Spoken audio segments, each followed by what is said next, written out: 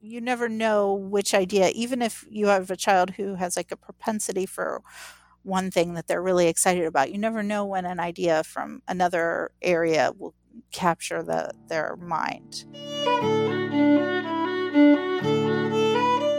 Welcome to Charlotte Mason Says. I'm John Schindel, here with my wife Crystal. Join us as we read and discuss the Home Education series.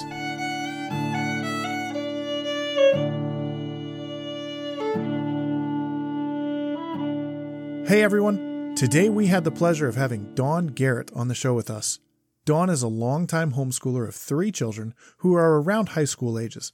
She's the community manager for Pam Barnhill and was gracious enough to stay up late with us recording.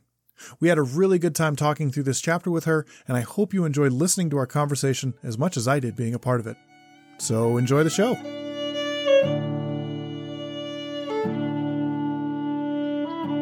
All right. Well, sorry for the delay there. That's okay. You'd think by now, after doing this for, I don't know, over a year, I'd be a bit better at this, but I keep finding out that I'm not. Well, but you haven't been doing interviews for over a year. That's true. That's true. You are number 3. We are still new to interviews, And I haven't caught up to that yet. Where I'm still way back in volume 1. So that's one of the fun things we've been noticing as we've been getting further into this volume, is that only about a third of the people that listen to us actually are up to date with us. Yeah. So, a third of our downloads in any given week or month are the backlog of episodes. Yeah. Which is pretty cool. That means that they're listening to us regardless of when we release the content, which is awesome. Yeah. Let's see here. I'm ready for episode 40 is where I am. Because I go in fits and spurts with listening to Yes. podcasts and catching up, and with working with Pam, I always have to keep up with her podcast, and so all those different things. Very I cool. just catch them when I can. Yep. Yeah, I know that feeling. That's kind of how I do things too. Really depends on how work is going, how the commutes are, what craziness is happening at home. All of those things. What other audiobooks we're listening to? Are there commutes these days? Are you? So I commute. I work. Not these days, though. Oh, I guess that's true. Yeah. No, the commute is into our home office, Yeah. which works out for us. I'm a fan. Yeah, it's nice to be a part of that group that has the ability to work at home, Yes. and still do my job and still get paid for doing those things. So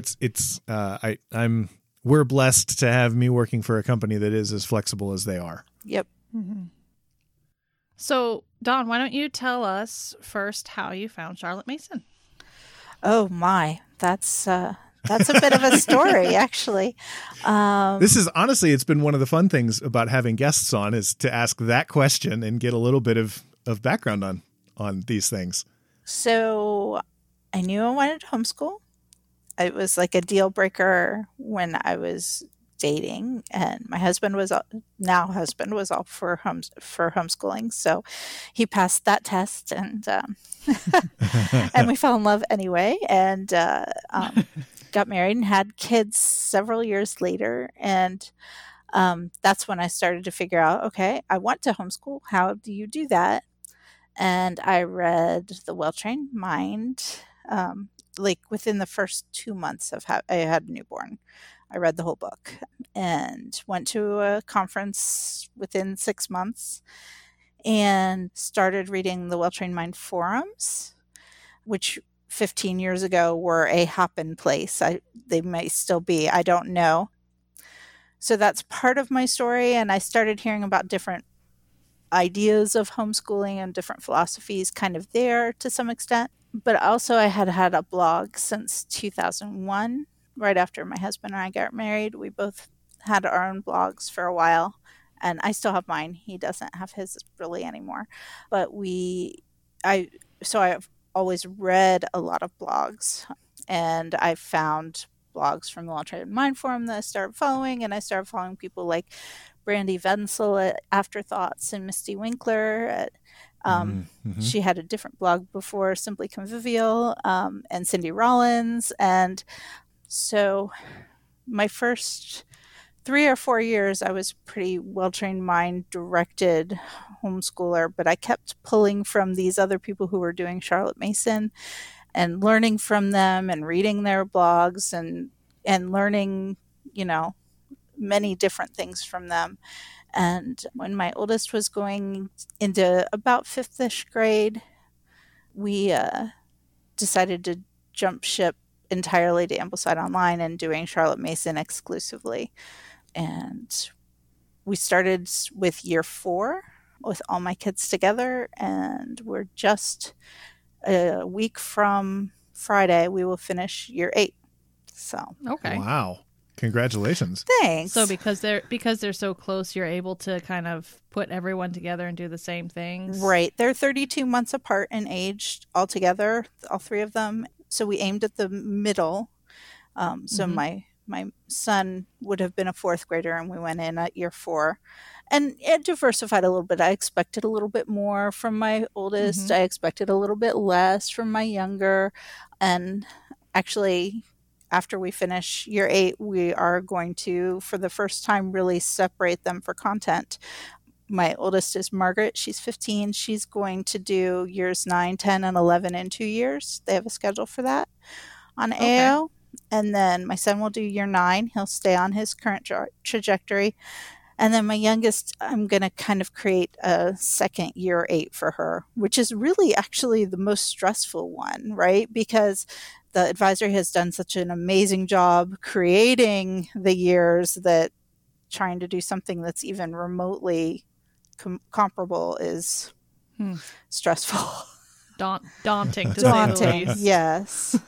So I found Charlotte Mason, but I more have learned Charlotte Mason through blogs and online, and then later have kind of backfilled with the volumes and using some of Brandy's resources like Start Here. And I have a Charlotte Mason group. We did Start Here, and then we did all of the Simply Charlotte Mason video series together, that kind of thing. So I kind of started and backfilled.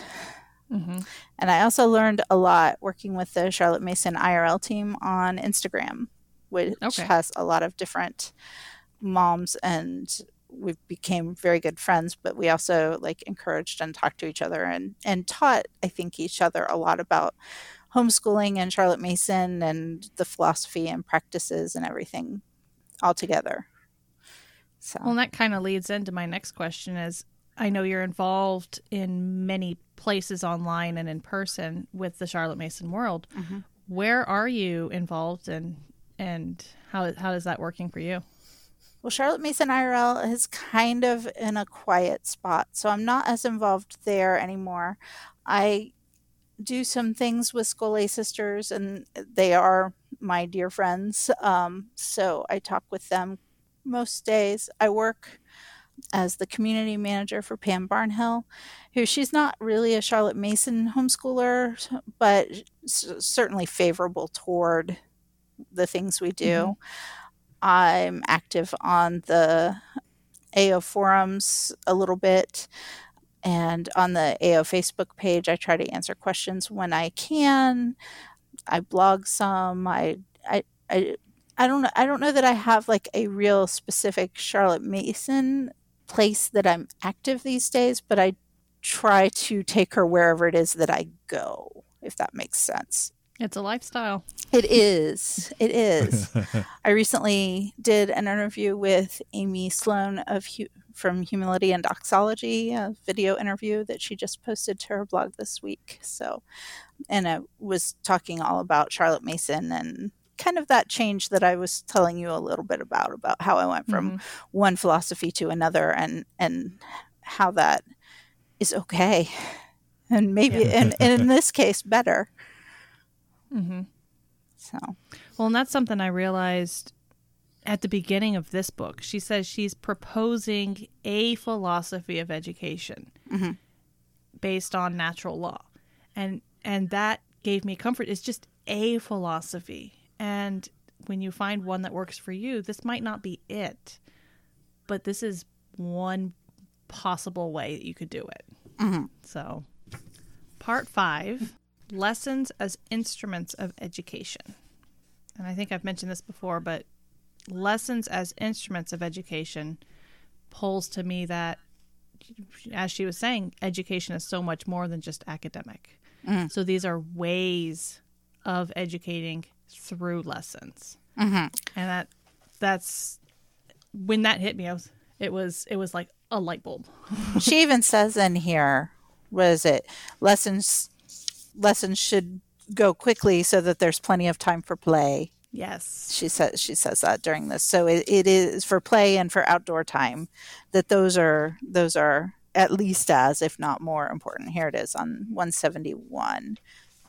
A sensible governess will secure a whole month's work for the children, so well directed that much is done in little time and the widest possible margin secured for play and open air exercise. So this should be a little part of the whole of a life. Well, because she's gone on at length at times about how lessons can be a crutch and a hindrance. Mm-hmm. If used as the sole method or sole structure for education and everything else is ignored. Sure. I do like to remember that this book is written aimed at young families, though. That's true. As children age, I mean, my kids have a lot of work to do. As we're getting into high school, they have more than a morning's worth of work to do, and it's not easy work, but it's not bad work. How long do you see your children doing their schoolwork on a daily basis? Oh, it depends on the day, and it depends on the dawdling and the.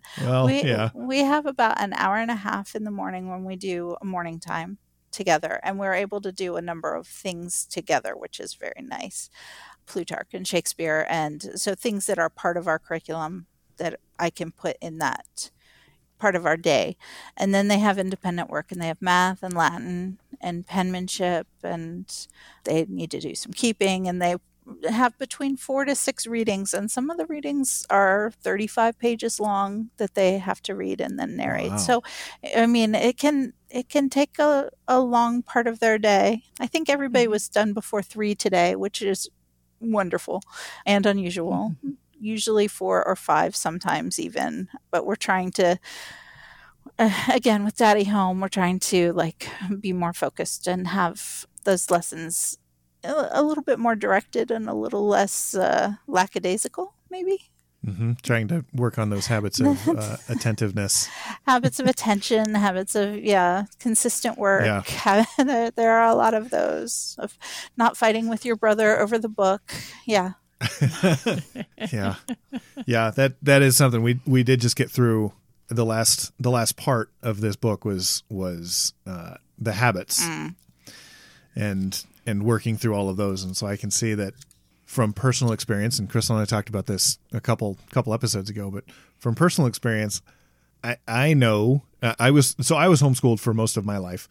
And as a homeschooled child, I can remember when I was dialed in and doing my work, I could be done in a couple hours. Mm-hmm. But normally it took me most of the day. Mm-hmm. It all depended on what event I got to go to if I finished school early as to how long it would take me. Sure. To some extent, I think that our bad habits are a large extent are a function of myself. I am not a very strong habitual person. That's not something that has come easily to me, but it's also partially coming later, I think, to Charlotte Mason specifically, is that we didn't establish those habits when the children were very young.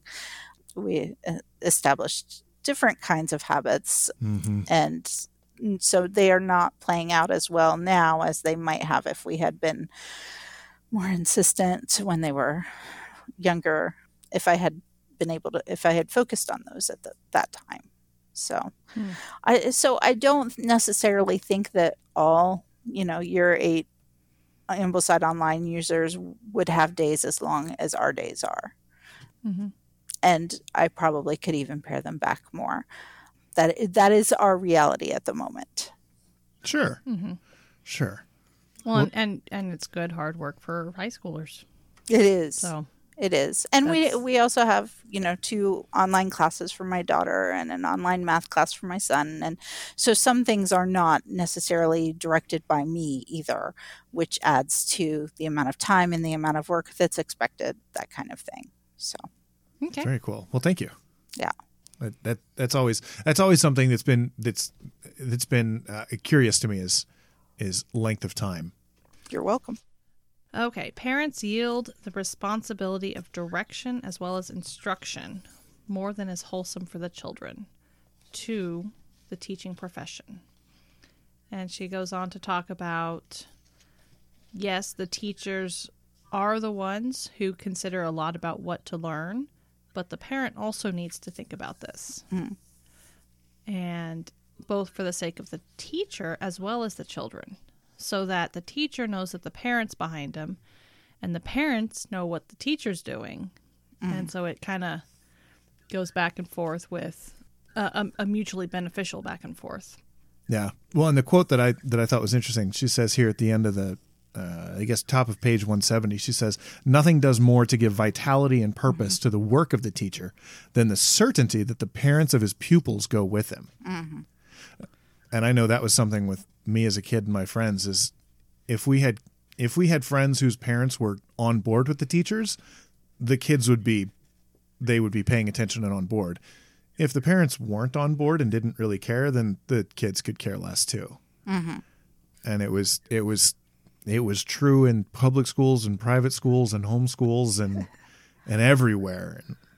And so it's in my opinion, and it seems like Charlotte Mason's too, it's hugely important for the parents to be on board with the education that's happening and the formal side of education, which is easy in a homeschool situation. Sure, but I think this idea is still good in a homeschool situation where the parent is the teacher, because having thought about it gives us the strength, the endurance, the perseverance to continue on. You know what the purposes are, you know what the goals are, you know where you are going and why you are going that way. And you aren't just constrained by some curriculum provider's textbook. That's You true. have made a specific decision to do it this way. And so it gives you the ability to persevere and say, we are doing this because I have decided that this is what we need to do. And so it helps. That makes sense. So the parent-teacher conference in your head. Or out loud, Or yeah. Or out loud. Oh, yes. She starts talking about if you just leave the children with a governess who has very little qualifications, that the children waste their time is the least of the evils that will accrue. They are forming habits dead against intellectual effort, and by, when they do go to school, the lessons go over their heads, the work slips through their fingers, and their power of passive resistance baffle the most strenuous teachers. So you got to be careful with who you choose. And she talked a lot about that in at the beginning of Parents and Children, how it is an authority that you can depute to other people. Mm-hmm. And you have to be careful with who you give that to. Mm-hmm. Because ultimately it does always come back to you as the parent, because that is your God-given station to your children. Mm-hmm. And so how you depute that doesn't change your responsibility. No, but with, say, the Latin class that my daughter takes, I have deputed the online service to be in charge. And one of the things that they require is that it's between the student and the teacher, and that parents, you can't helicopter. You can't say, oh, but they did this. You can't save your child in this way. And I chose this particular organization specifically because they want that responsibility on my child. Mm-hmm. And because, they require that my child be the one that's engaged in making sure that they're learning the material, that it's not me being the director and being the intermediary. So again, that's a maturity. And as they age, you might come to find that. But I think Yes, especially with younger children, making sure that you are a part of that deputization and the interactions, but it's something that you kind of can let go as you get older. That's, yeah, very true. Well, because it goes back to the parent's primary goal is to have the child grow up and then leave home. Yeah, yes. And so as the child gets of age, whatever of age means in the specific circumstance, being able to let go and pull back and let the child experience those things on their own, that is a good thing. Yes. And even let them fail, which is a terrifying thing. It's hard. It is, but it is also part of parenting, is learning to, yes, let go at the right time, at the right, give the responsibilities at the right time. I mean, even with young children with chores, they have certain chores, you teach them how to do it, and then you expect them to do it without nagging, and you've let go of that responsibility, and it becomes their duty. It's the same thing. It's just at an older age. Mm-hmm. Yep. It's at an older age, and there's more at stake. So let's see. 3 questions for the mother. Mm-hmm. And this goes back to knowing why you're doing this. Mm-hmm. Why must the children learn? What should they learn? And how should they learn it? Mm-hmm. And once you've thought through all of that, then you can either direct your governess or talk to your school or, even figure out which Latin program to use. Right. And just go forward with that. Mm-hmm. So why must they learn? She gives a couple of answers. She says, doesn't the body, why do we eat? Is it not in order that the body may live and grow and be able to fulfill its functions? Precisely so must the mind be sustained and developed by means of the food convenient for it. So the mind must have its ailment, its food, and we learn that we may know. And I'm going to skip ahead just a little bit. And then the child must learn in order that ideas be freely sowed in the fruitful soil of his mind. Mm-hmm. And we learn for the sake of getting knowledge. Mm-hmm. So we have those 3 things kind of overarching where she's going. Mm-hmm. And coming back to the food, she says, first off, the material doesn't have to be split up artificially into the different senses. Like, this work is done for the perceptive faculties. This is done for the imagination. And I've seen, I don't remember if it was because my mom was a teacher or some friends in college when they were going through their educational classes. You had to write up specifically what areas the child was learning for what activity. Mm-hmm. And she says, so that's not necessary. Thank goodness. Yes. And it's not. She talks about, in that section, the mind would appear to be one and indivisible and endowed with manifold powers. And this sort of doctoring of material is unnecessary. But then she goes on, almost any subject which common sense points out as suitable for the instruction of children will afford exercise for all their powers if properly presented. So there is a proper way to present, but it's not necessarily dividing it up so that you hit these certain faculties.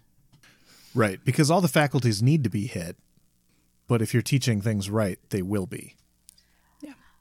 Yes, but I think what she's saying is that if properly presented, teaching things right, the faculties are more whole than what we think of them. We can name them and divide them, but they are a whole, indivisible thing at the same time. Right. Again, a food analogy. Just eating, somebody talked about this, you're eating an apple. Mm-hmm. So you have your vitamin A, your vitamin C, your fiber, your sugars, and you have all of those different elements. And you can eat all of those elements separately, but that doesn't make a whole apple necessarily. Right. An apple is not a bunch of But when different you eat the vitamins. apple, you get all of that Yeah, at the same time. Mm-hmm. So that makes sense. Mm-hmm. you learn to get ideas. Yes, and you read this earlier.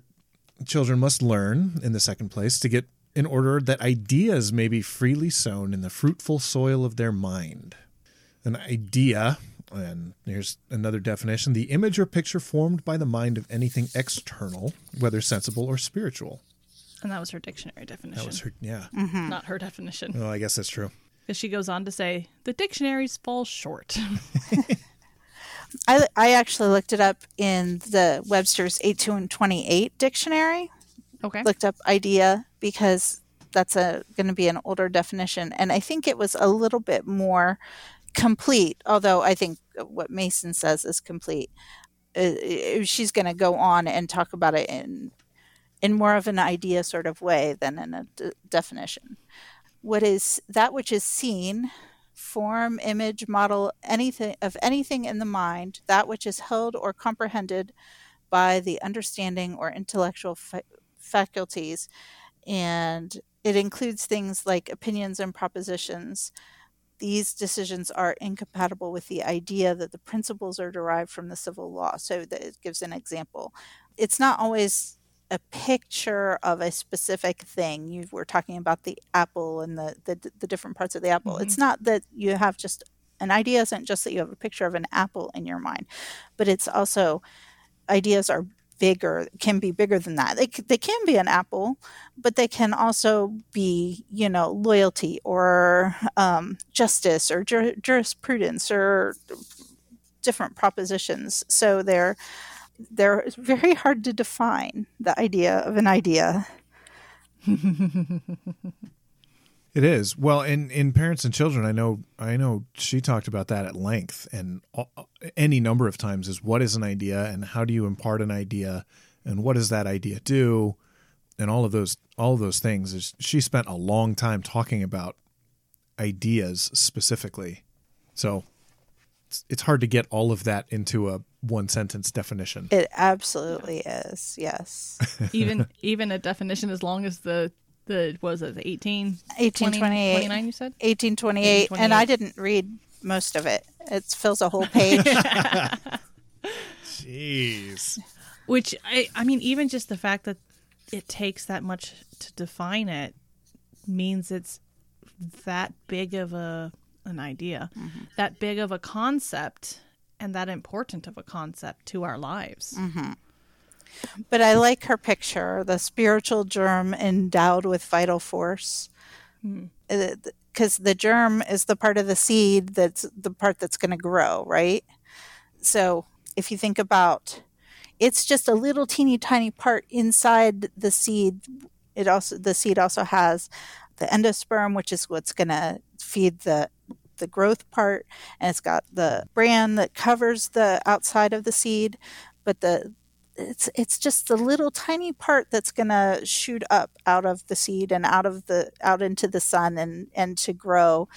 And if we think about what Jesus said, the mustard seed is small and it grows so big that the birds can nest in it. And so ideas are like that. They're this little tiny bit, and yet they can grow and expand and branch out and grab hold of other ideas and become this great big beyond thing.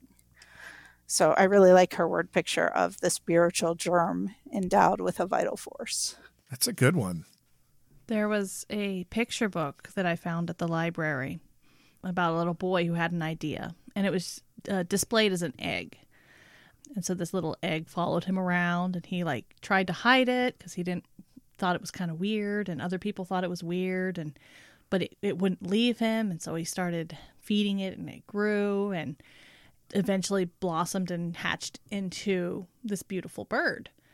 And that reminded me of that, where it's tiny and it grows, and you feed it, and it explodes and can change the world. And she'll go on to talk a little bit more about this guy who had an idea about an engine, and it created a locomotive. Mm-hmm. So Interesting. Or That's that's an right interesting here, way to right look next. at it. Yeah. That's the next But one. but Scott wrote Waverly and George Stevenson. Before we get And- there, Oh, sorry. Dawn, you had something? I did. Before we get there, you've had this happen to you. You hear some word or some idea that you've never heard before, and then suddenly it's everywhere. And she talks about Yes. that at the bottom of 173.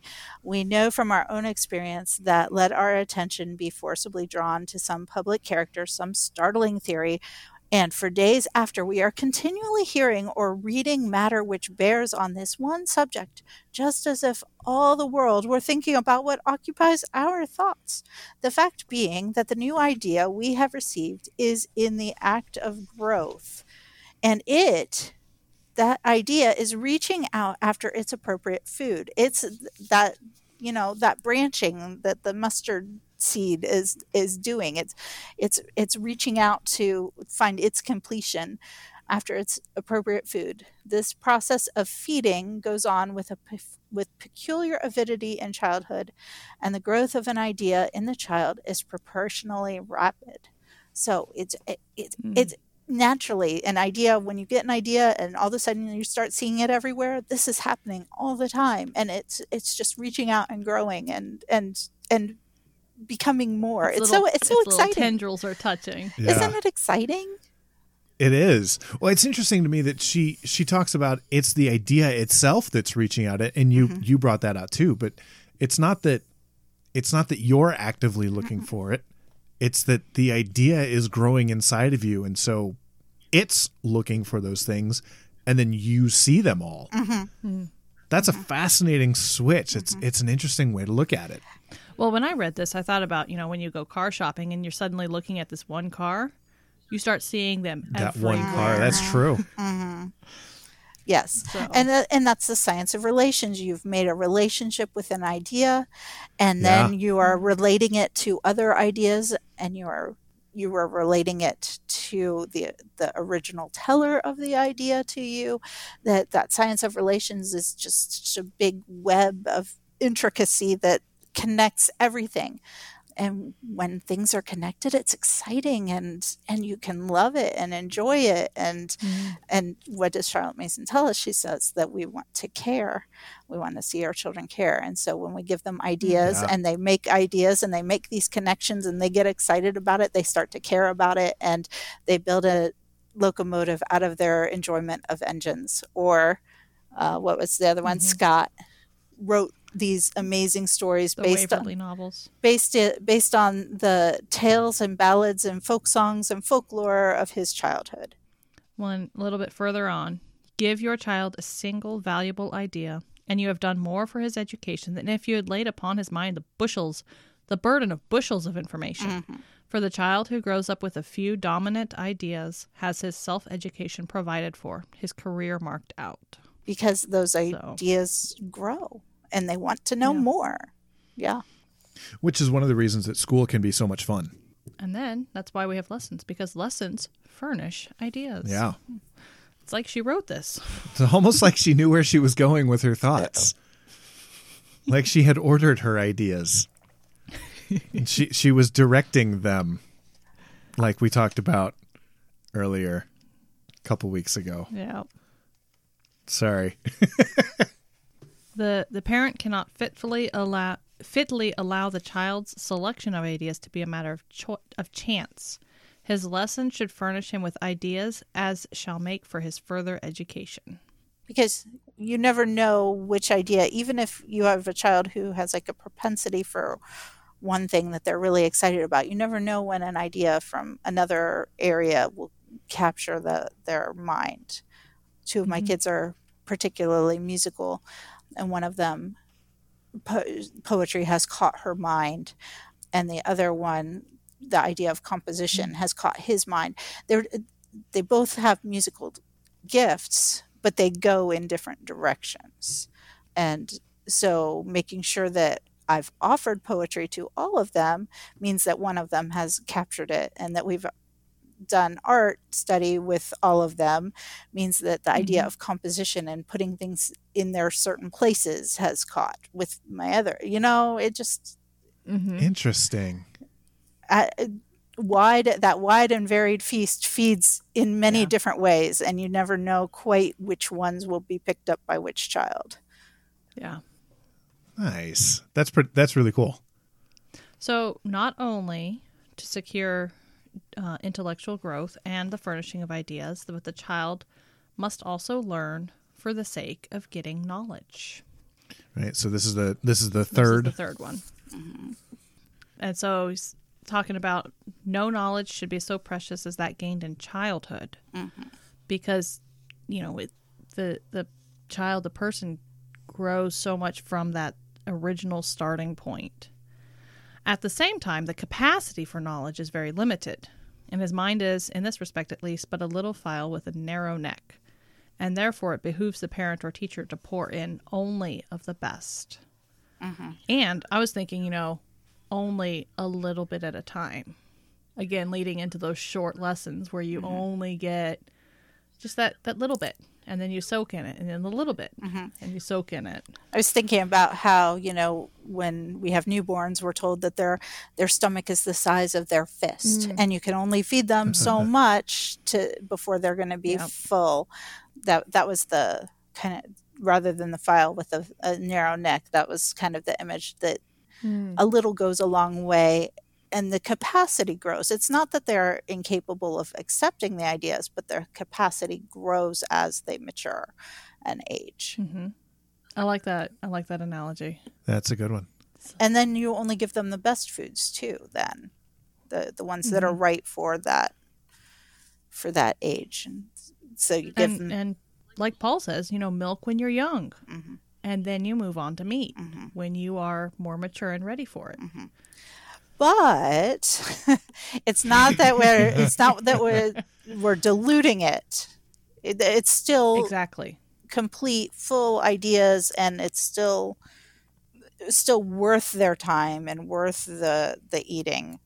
Because her very next thing is, don't talk down to your kids. Don't give a little nugget in the midst of a big cup of milk, right? Yeah, here it is at the end. Apt to present a single grain of pure knowledge in a whole gallon of talk, imposing upon the child the labor of discerning the grain and of extracting it from what is worthless. Yeah. And that can be tough. It can be tough to dilute all of the words that we say down into the single nugget of what we want the child to get. It definitely requires forethought. Well, and this is also something I learned when I had my first kid, was they are ridiculously smart. And as adults, we tend to, by nature, talk down to children and she says, talk twaddle to them. She said, mothers seldom do it because they are very intimate with the children. But I've said, I find that I still do that with other children because I don't know them. And when you're with children who aren't your own, they tend to be more quiet around you. So that's something I have to intentionally say, no, I'm going to talk to you like you're a person because you are smart enough to understand this. And I've long thought, if we want to see adults using a wide vocabulary and intricate syntax, we have to talk to children with a wide vocabulary and intricate syntax so that the speech patterns are not so small and simple, but they can grow and be interesting, and they can be very specific, using the proper word for the proper sentiment or idea that they're trying to convey is important. So that goes hand in hand. Mothers don't talk down to their children. They don't talk twaddle to them. They talk to them with real ideas, real words, real complexity, and it's important. Well, and then it also goes to talk about feeding children the best in terms of written word. I mean, you were talking earlier about reading Plutarch and Shakespeare. Even at a very young age, it's good to do those things and find the best books to read, not just kids books or any kids book, but the best kids book that use those complex sentences and thoughts and convey ideas well. And that's, yeah, and that's kind of what she talks about next, sharing about Dr. Arnold's experience and his in his life, that he had these big grown-up books given to him as a child, and that he was so familiar with them that he could quote them some 2 score years after reading them. He could quote them appropriately because those were the books of his childhood. Yeah. And it's interesting when you think of the main stories of people who are self-educated, the Abraham Lincolns, the Teddy Roosevelts. They have access to their parents' library or a small selection of adult good books, and that's what they learn from. And it's not watered down, and it's not delivered. And as she's talking here, there's two ways that it falls. Either they can fall towards just kids understand facts, dates, numbers, rules, catechisms. Or the other side of the pendulum is the little pills of knowledge that are almost like storybooks and easy talk and pretty pictures. Where instead of those two extremes, they get the good quality literature. And that's where they grow from. So 4 tests to apply to the children's lessons. We need them to provide material for their mental growth. They should exercise the several powers of their minds, furnish them with fruitful ideas, and should afford them knowledge, really valuable for its own sake, accurate and interesting, of the kind that the child may recall as a man with profit and pleasure. So she's got those 4 tests, and then before you apply those tests, then she says, okay, remember, here's the things that I want you to know beforehand. And she goes through and summarizes what we have talked about for the last, how many pages is this? 170? The knowledge is most valuable to the child is that which he can get with his own eyes and ears and fingers. Under direction. Under direction, in the open air. Which, again, that's not academic book knowledge.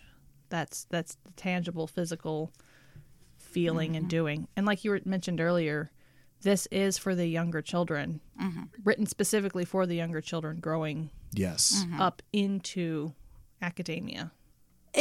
And at least partially because real things are what books are written about, right? Yeah. Being out in the open air and observing the buds that are coming on the trees, and hey, look, I saw peony buds today. Finally, they're starting to come up in my yard, and seeing and knowing kind of the seasons and when the robins come back and when this happens and when that happens and how it happens and what it looks like when the leaves fall down. Those things are what are written about in the Odyssey. Cindy Rollins talks about observing a swallow and what it's doing, and then reading the Odyssey talking about Athena turning into a swallow at the same time, at the exact same time. My daughter found a poem today about the fall and how about autumn that was it was really beautiful, and I don't remember it. But she has the experience of seeing what autumn is and knowing how kind of the outside works. And so she could have that extra depth of understanding in the poem. We talk about books and things, and we have to have the things in order to understand the books, and we have to have the books to understand the things. They go hand in hand. Yeah. It makes me think, I know I brought this up in a previous episode, but I read a book series by Brandon Sanderson called Mistborn. And in this book series, it's set in kind of a sci-fi futuristic world where there's basically a cloud of ash that is over the world, and everything on the surface of the world is brown and kind of looks like winter with no snow, but there's ash. And so there's legends of things like flowers and green trees, and the people are just kind of like, well, that's weird. That's a crazy thing that someone thought of. And then at the end of the book,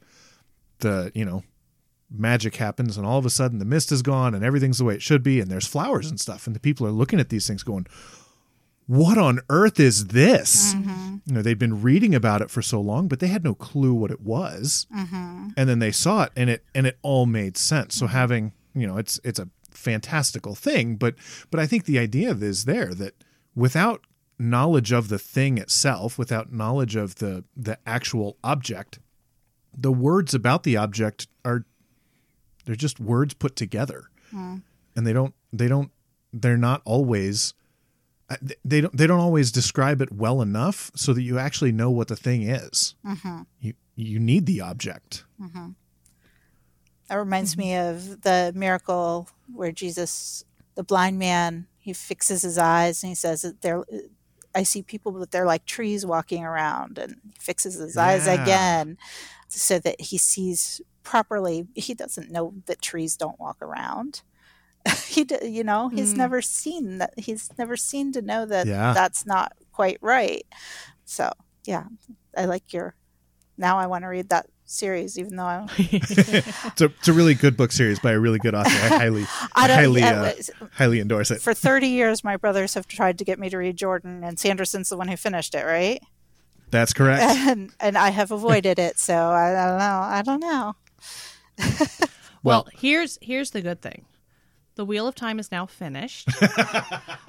However, John did not tell me that the series that Sanderson wrote that he started introducing me to was not finished. No, was it The Way of Kings? Yes. Not finished. So I very not finished. I told my brothers for years that I was not going to read it until Jordan finished it. And since he didn't finish it, I don't have to read it. Oh, you stinker. Oh, the loophole. That is a loophole. Oh, that's funny. That's funny. Oh. Okay, so let's move on to number B here. Number B. So she says, let's see, this is the resume of 6 points. B, that claims of the schoolroom should not be allowed to encroach on the child's right to long hours daily for exercise and investigation. Yep. Short lessons. Yeah, short lessons and a lot of time for other things as well. Mm-hmm. And I would say, and correct me if I'm wrong, but I would think that's true even as the children are getting older, is that there does still need to be hours for exercise and investigation. Absolutely. It's not one of my strong suits when it comes to Charlotte Mason education is nature study. It's not one of my better abilities, or I don't really like outside very much. So we're trying to get better about it. My husband is home because of COVID, and so we are taking 2 walks every day, which is actually a huge improvement. Take one at lunchtime and one when he's done with work. And my husband loves to hike, and so I've been trying to go out with him on Saturdays and hike with him and drag a kid or 2 along with us. So we're always trying to get better, but it is absolutely, especially for sciences, it is so important that those skills of observation, philosophically, I can completely assent to this, even though in practice, I'm really bad at it. There's a lot of things like that. Yeah. Right. It's those baby steps, right? Yep, exactly. You are exactly. That's where those baby steps come in. And again, this goes right into C. The child should be taken daily to scenes so they can add to their store of real knowledge, where their observation is directed to the flower, the boulder, the bird, the tree, and he gains those common information, which is the basis of scientific knowledge. And we went into that with the whole loop of things and books and things and. Well, and she's talked about it earlier, too. She's talked about how you study the object when you're a kid, and then you read the books to clarify and identify what things you saw. Mm-hmm. You don't read the book to tell you what the thing is. Mm-hmm. Yeah. You have to study the thing first. Yeah, the thing as a whole so that you can love the thing.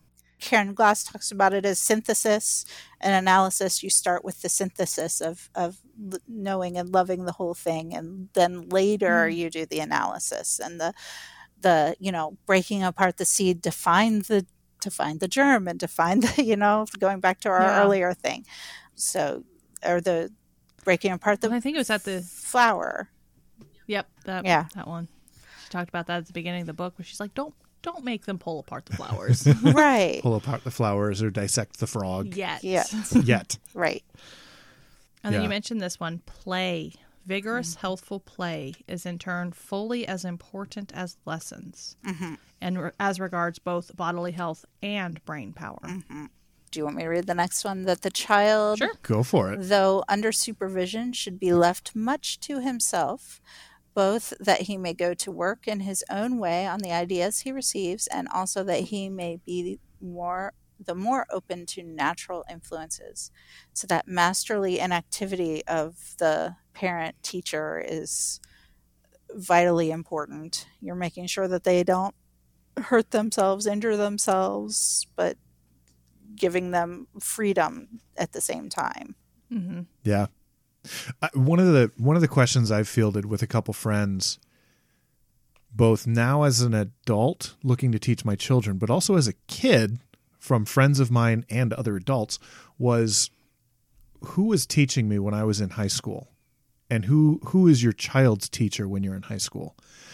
And when I was a kid, it was real easy. Well, I mean, yeah, my mom teaches me some things, but I mostly learn from the books I have. You know, I learned math from the Saxon math books, and I learned history from the various history books I read. My mom didn't sit there and lecture at me. I read the books.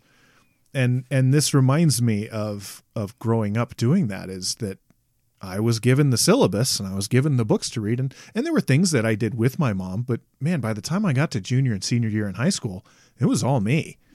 And that's what this was I was left to myself to get those ideas and to gain that knowledge. I'm hoping that to a large part we'll be doing a lot of that. Here's what to do when, but I want to still be involved in those conversations and in the discussions and I want to hear the narrations. I want to read the narrations. Those things don't end in high school. And No. in many ways they're better. And I will tell you, I have a secondary ed degree, so I love high schoolers and having discussions with them. So, people were like, what are you going to do when they're older? I'm like, I survived through phonics so that I could get to this point. That is my thought too. I'm like, this little young years teaching to. We'll get through I want it. to get to where they can talk to me and read and big ideas and to some extent, they do that at younger ages, and they play games with their stories that they're doing. I'm sure you're seeing some of those things now. But it's really fun now to have those conversations at the dinner table with Daddy and everybody at the table, and talking about, you never know what will come up at the Garrett dinner table. So Yeah, I'm excited for that. Yeah. I'm excited for those conversations. so still under supervision, left to himself, still under supervision. Under supervision, yeah, definitely.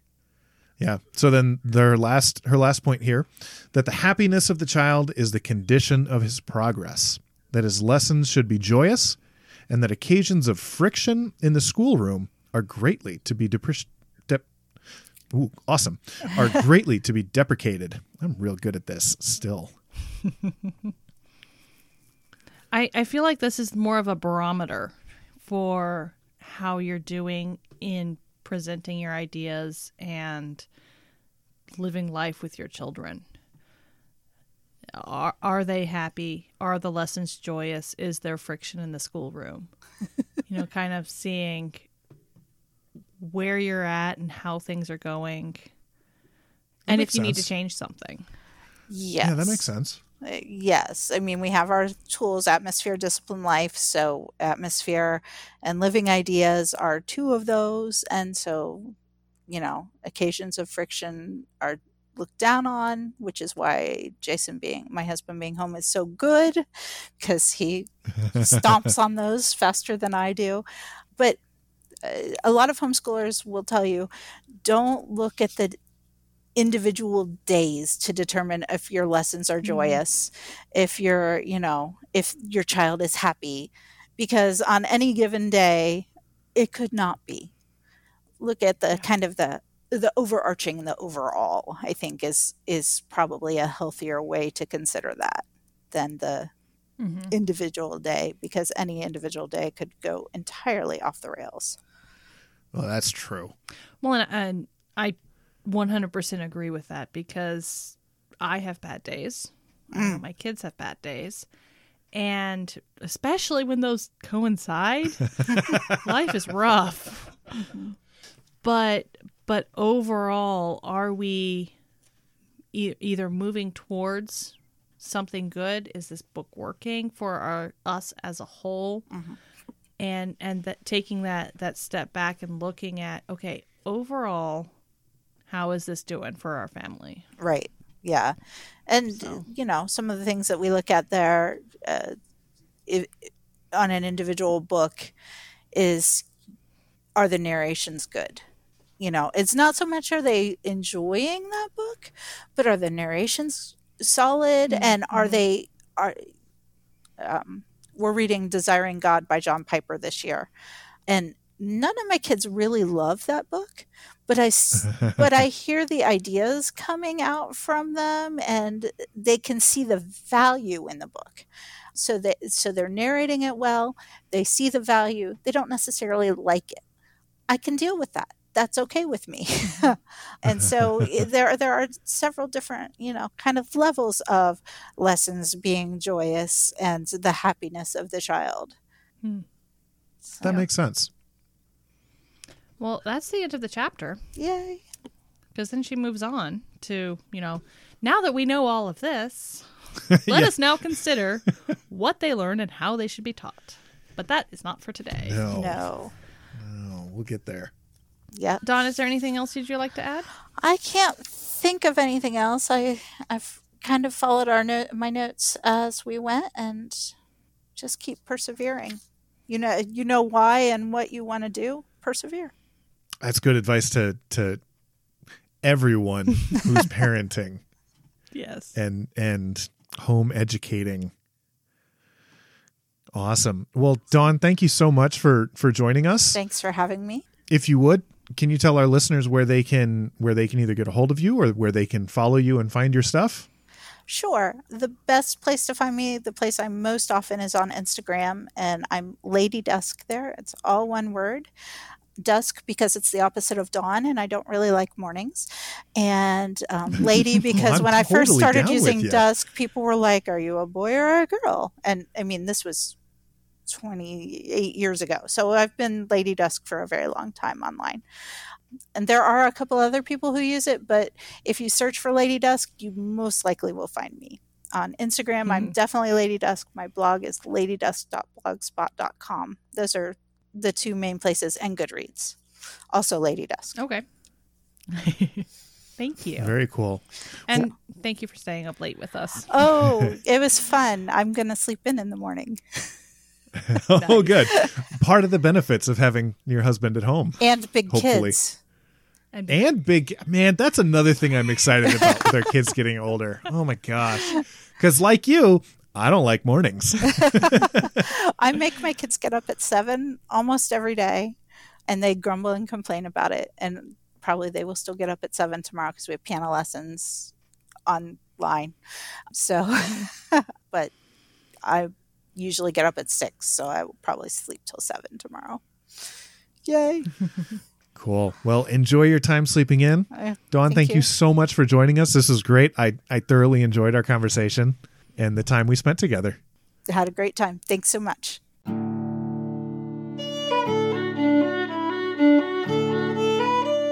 Thank you for listening. Join the conversation with us on Instagram, Facebook, or Twitter.